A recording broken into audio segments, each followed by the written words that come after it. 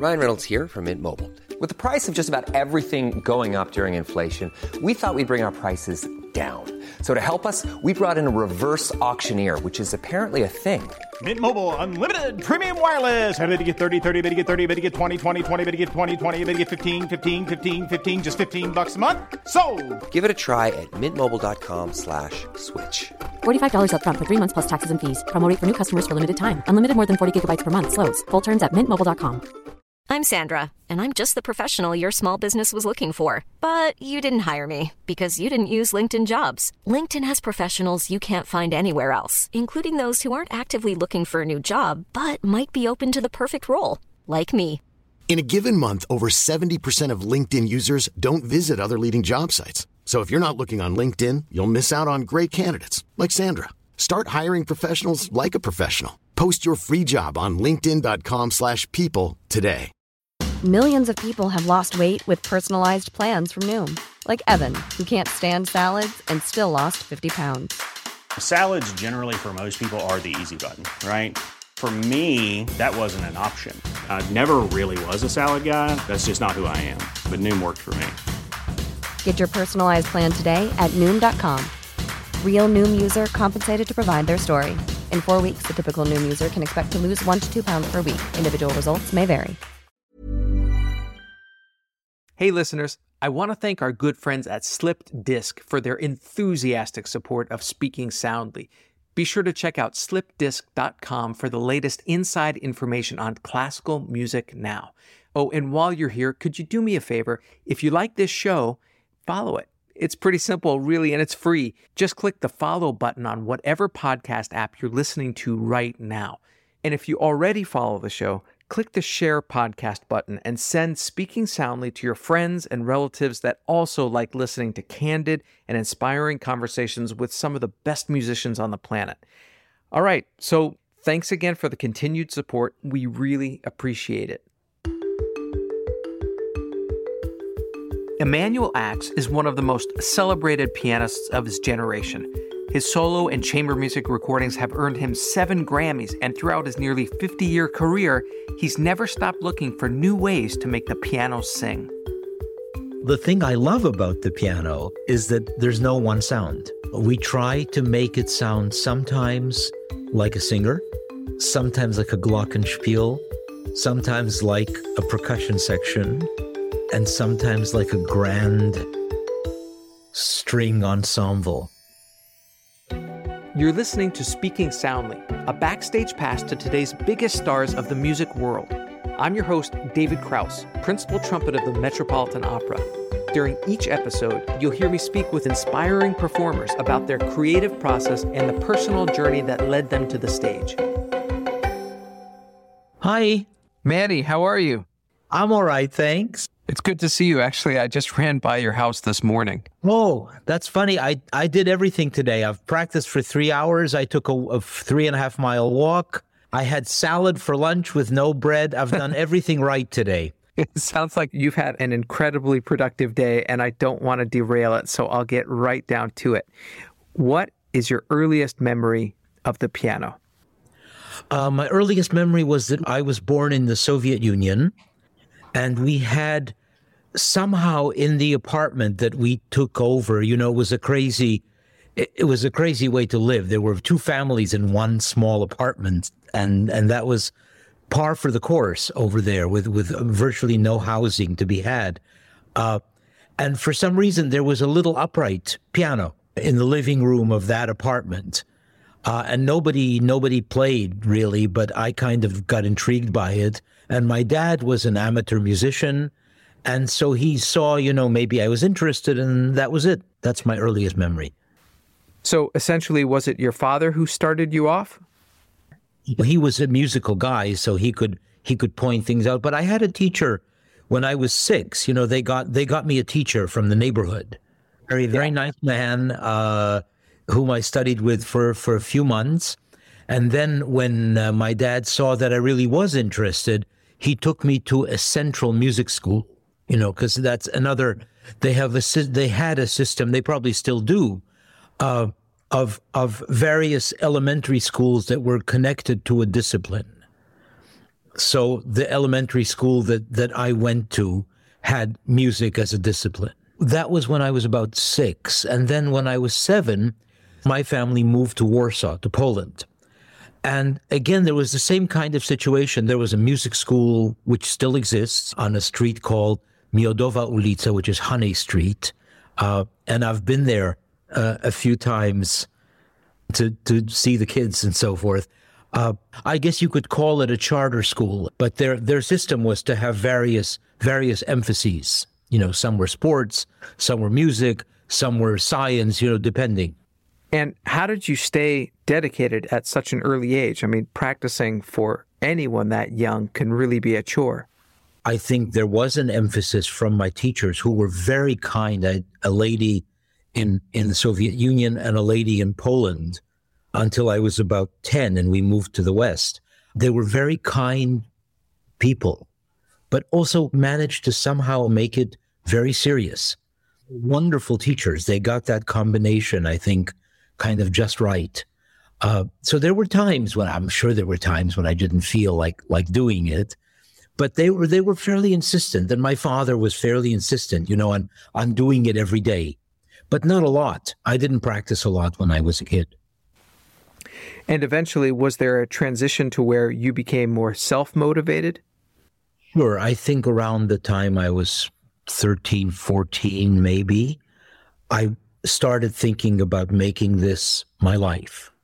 I started having fantasies about playing on the stage of a big hall or with a big orchestra. And I had gone already many, many times to Carnegie Hall, and I liked that. I liked the look of it from the balcony, and I thought it must be wonderful to be down there. And when I was 12 years old, I still remember I was very lucky. There was a wonderful man named Stuart Warco. I'm sure you didn't know him, but he was the Carnegie Hall manager. And he saw me hanging around backstage maybe or at rehearsals. And he asked me, what do you play? I said, I play the piano. And he said, well, you want to try the piano on the stage? There was a piano on the stage. They kept one in the corner of the hall when it wasn't being used. So I got to play a little bit on that stage when I was 12 or so, on the stage of Carnegie with nobody in it, of course. I mean, which actually is when it sounds the best, I think, when it's empty with no audience. Were you struck by the way this enormous piano sounded in the hall? I was struck by the look. Much more than the sound. I wasn't so aware of the sound, I don't think. When you looked up from that stage, saw the place, you've done it. Sure. Who were the pianists you remember hearing perform there? The first pianist I ever heard there, and that was purely by accident because we had just arrived in New York, and there was a piano recital by a fabulous French pianist who's long gone, Samson François is his name. I mean, quite famous to pianophiles. He had a Carnegie Hall recital, and of course, I didn't know who he was, but I went and heard him. That was the first one, I think. And then the next, Rubinstein played there also just a few months after we got to New York. Rubinstein played many times every year. Him I heard endlessly, over and over and over, all the way through until I was maybe 26. I think that was the last year that Rubinstein played a recital in New York. And you saw him and you said, that's it. That's what I want to do. That was the fantasy, to see these people in tailcoats. I didn't know it was a tailcoat, but a uniform, and appearing there and people listening to this and hearing beautiful music. So it was the combination of the music really affecting me, the whole atmosphere of the place and of the attention that was being paid and to the musician and all of that. For somebody in a different profession, would be like going to Yankee Stadium. You look down there and you say, I would love to be on the field. So at this point, you are dedicated to piano. Did you ever feel like the work that you had to put in every day impeded on your social life as a teenager? No, most of the thing is, by then, most of my friends really were in music. I was going to Saturday Juilliard Prep, and those were the people I met. So when I was 15, I met my friend, who's my friend now, Garrick Olson. And we did a lot together, spent a lot of time together. We went to a lot of concerts together. He was one. There were a lot of other kids at the school, violinists, cellists. So that was really my life. And did you play sports, or was the fear of breaking a finger just too much for a pianist? Yeah, at school, I used to try and play basketball. And so I jammed my fingers a few times. I'd sprain one finger, sprain another. I once fell off a bike and hurt my elbow. I think just a chip. I didn't have to, get anything. It wasn't broken.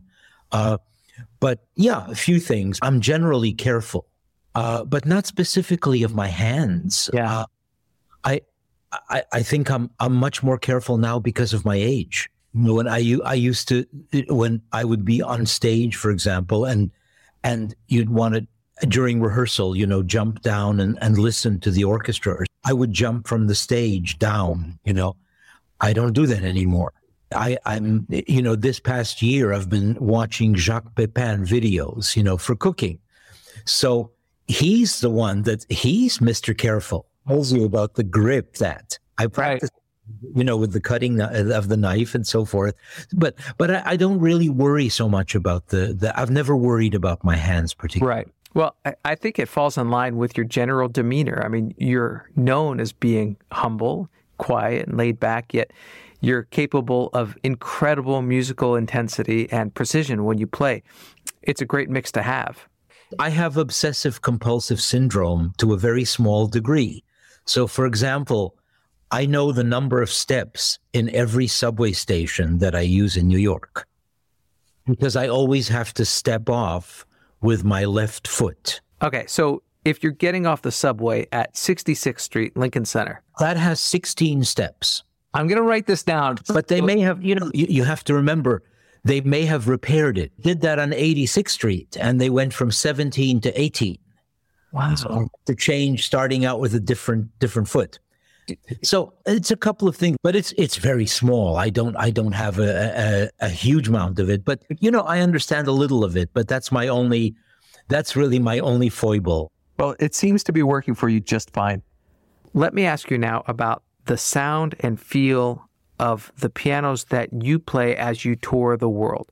What makes them sound different? What makes them feel different? When you play, I'm sure you have exactly the same thing as I do. When you play an instrument, whatever you do physically is also reflected immediately by the sound you're getting in your ear from what you're playing. If I play a chord on the piano, I immediately adjust my hands. Right. Like what I just heard. So it would be impossible for me, for example, to play physically the same on two pianos, where one is a light touch, one is a hard touch, or one where the hammers are softer and the hammers are harder. I couldn't do it. I couldn't, I don't think it's possible, to that degree to be mechanically that correct, to say I'm using the exact same weight on this and on this. So it's you reacting to the mechanical nature of the instrument that is changing the sound. Exactly. So if you're in a hall, the easiest way to describe this, the way you're at Steinway's and you have 7 different pianos, there's probably a piano where for the particular person who's playing is the most comfortable in terms or the most pleasing in terms of the connection between the sound you're getting and the feeling of your hands. And that's the connection you're looking for. This is a beautiful piano, means the connection between what you're doing and what comes back at you is a very pleasing one. So there's no magic in the wood. The magic is in how you hear and react to the movement of the piano as the hammer hits the string. Yes, I mean to many different aspects of the mechanics of the piano. It's the keyboard, the hammer, the speed of the action. All those things play into it. There are many separate steps to the mechanical part of it. But I'll give you an example of what happens all the time. You go to the Steinway basement, you pick a piano, you say, I love this piano. You get to the hall where you're playing, and you say, they sent the wrong piano. This is not the piano I picked. And they show you, well, here's the number. It's number 125. Right. 125. And you say, okay, but this doesn't sound like that. So whatever has happened in the combination of the hall feedback to your ear, the hall feedback to all of that is another thing, which is why, for example, I've stopped picking pianos to take to Carnegie Hall. I just play what's in Carnegie Hall. Because I've had too many experiences of where I've gone to pick the piano and it arrives and I said, this is not what I picked. I don't like it. Do you ever get piano anxiety over not knowing what the piano is going to be like when you show up to play it? I think I actually worry about it a lot less than my colleagues. Some colleagues. Garrick and I are very much the same in that respect. We don't really worry about it. Our feeling is we will come there. If there's a choice of pianos, we'll pick the one we like better. If there's no choice, we'll play what there is. So we don't worry about it. And other people, I have friends who write to me, and they'll say, Radu Lupu is an example where I get messages. It says, I know you played this year in Schenectady. I have a recital there next season, 12 months from now. How's the piano? And so I write back. I say, the piano seemed good to me. I like the piano. Of course, in 12 months, I don't know what it's going to sound like, first of all. I don't really know how he is going to feel that day. These are all, so all of these issues are very difficult for certain people and it's easy in the sense of being, of trusting to fate for other people, which I do. When I go to Cleveland, I don't worry. First of all, because I know the piano. Second of all, I know because they have good pianos.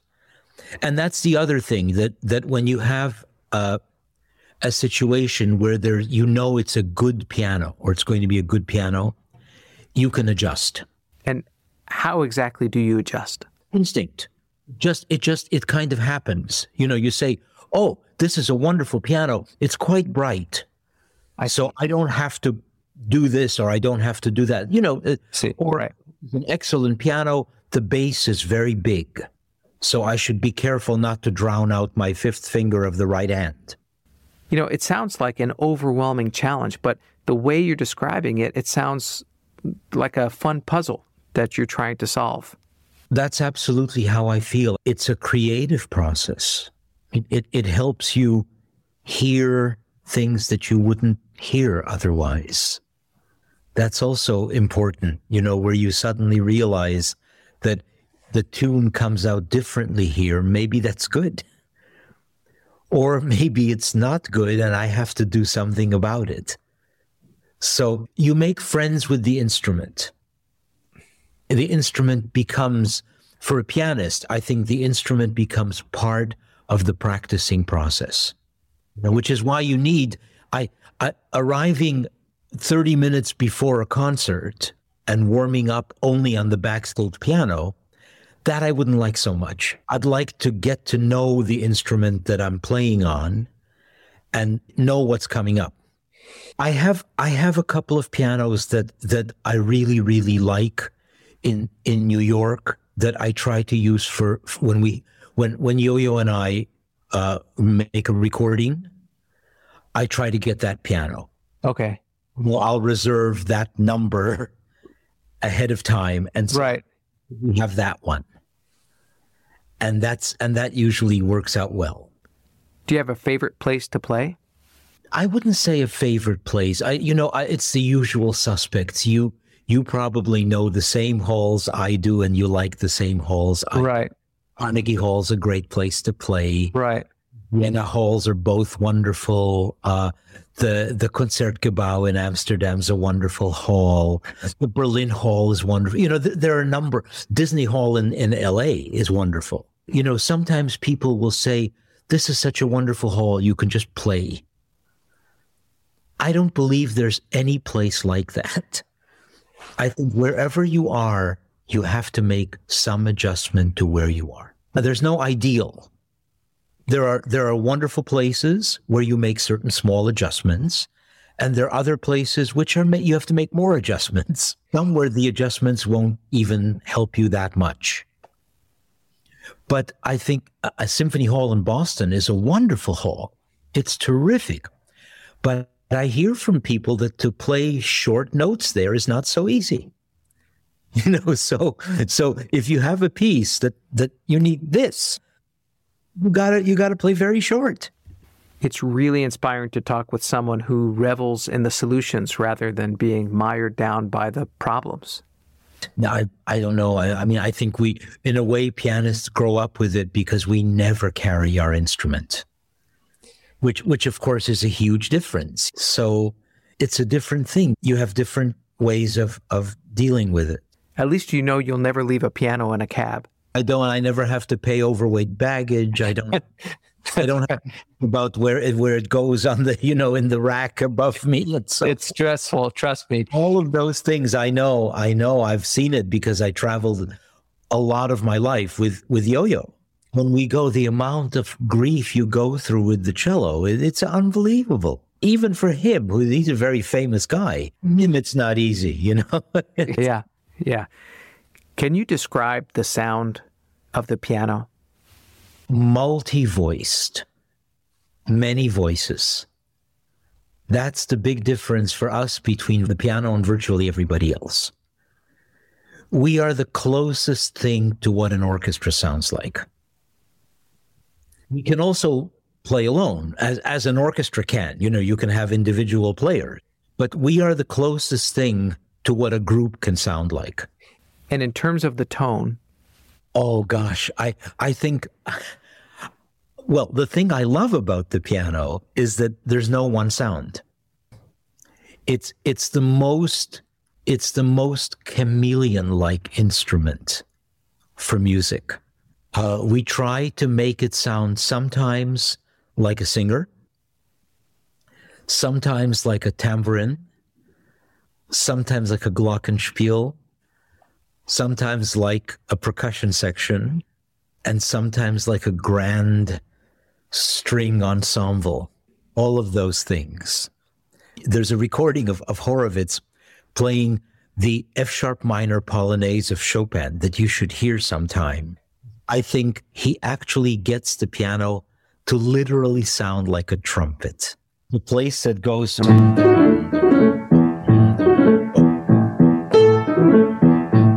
There's that one note, that A, Don't ask me how he does it, but it sounds, Listen to that performance, one of the greatest performances on the piano of anything ever. I'll absolutely listen to that this afternoon. We spoke once at the Opera House after a performance, and you were remarking how much you love the lyrical quality of the singing. How do you do that on a piano? If the second you hit a note, the note disappears. How do you make that singing line like a singer would? I don't know what the physical side of it is. And in fact, when I talk to, I'm one of these weird people that most pianists think I'm an idiot, because I don't believe that there is anything you can do to change the sound of the instrument. In other words, you hit the note and that's it. You're done. You can't, and the only thing you can control is how hard and how fast. Right. So basically what you're listening for, what I'm listening for, is what happens to the next note. And I think I remember Horowitz saying once, I think he wrote it somewhere, said it somewhere, said, the art of piano playing is the art of the second note. And I always thought that was unbelievably perceptive because, you know, there are people that talk about, well, if you do this with the hand, I always think it makes no difference. Take a pencil and use the eraser end and do the exact same thing and you'll get the sound of the piano. It's just getting from there to the next one. And that's a matter really of getting your ear to tell you what sounds right. You suit your physical motion or your physical attack or whatever to what you're hearing come out. And you can think, well, maybe this will work better if I have my hand like this. Or maybe it'll work better if I have my hand like this. But it's a very unspoken and instinctive thing. And there are people who do, it's what they want to hear. You know, so for example, I've almost never played any music of Prokofiev. I'm really bad at it because I love the music. You know, it's fantastic stuff. But I don't have a feel. Somehow it doesn't connect for me to make that sound, which is a kind of attack, which I think you need. So I don't try to do it. I maybe I could have, 35 years ago, schooled myself to do it. I didn't. But I think that's almost a kind of part of your being. And that's where piano sound comes from. It comes from listening to what you'd like to hear. I hope you enjoyed this episode of Speaking Soundly. If you like what you heard, please tell your friends about it. Spread the word. Be sure to follow, rate us, and leave a review wherever you get your podcasts. To keep up on future episodes, follow us on Instagram at SpeakingSNDLY and visit our website, artfulnarrativesmedia.com. Tune in next week as we hear another inspiring artist speaking soundly.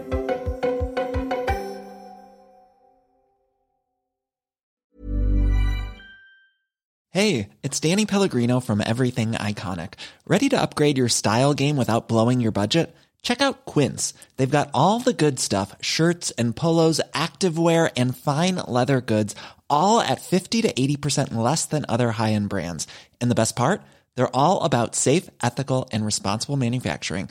Get that luxury vibe without the luxury price tag. Hit up quince.com/upgrade for free shipping and 365-day returns on your next order. That's quince.com/upgrade. Planning for your next trip?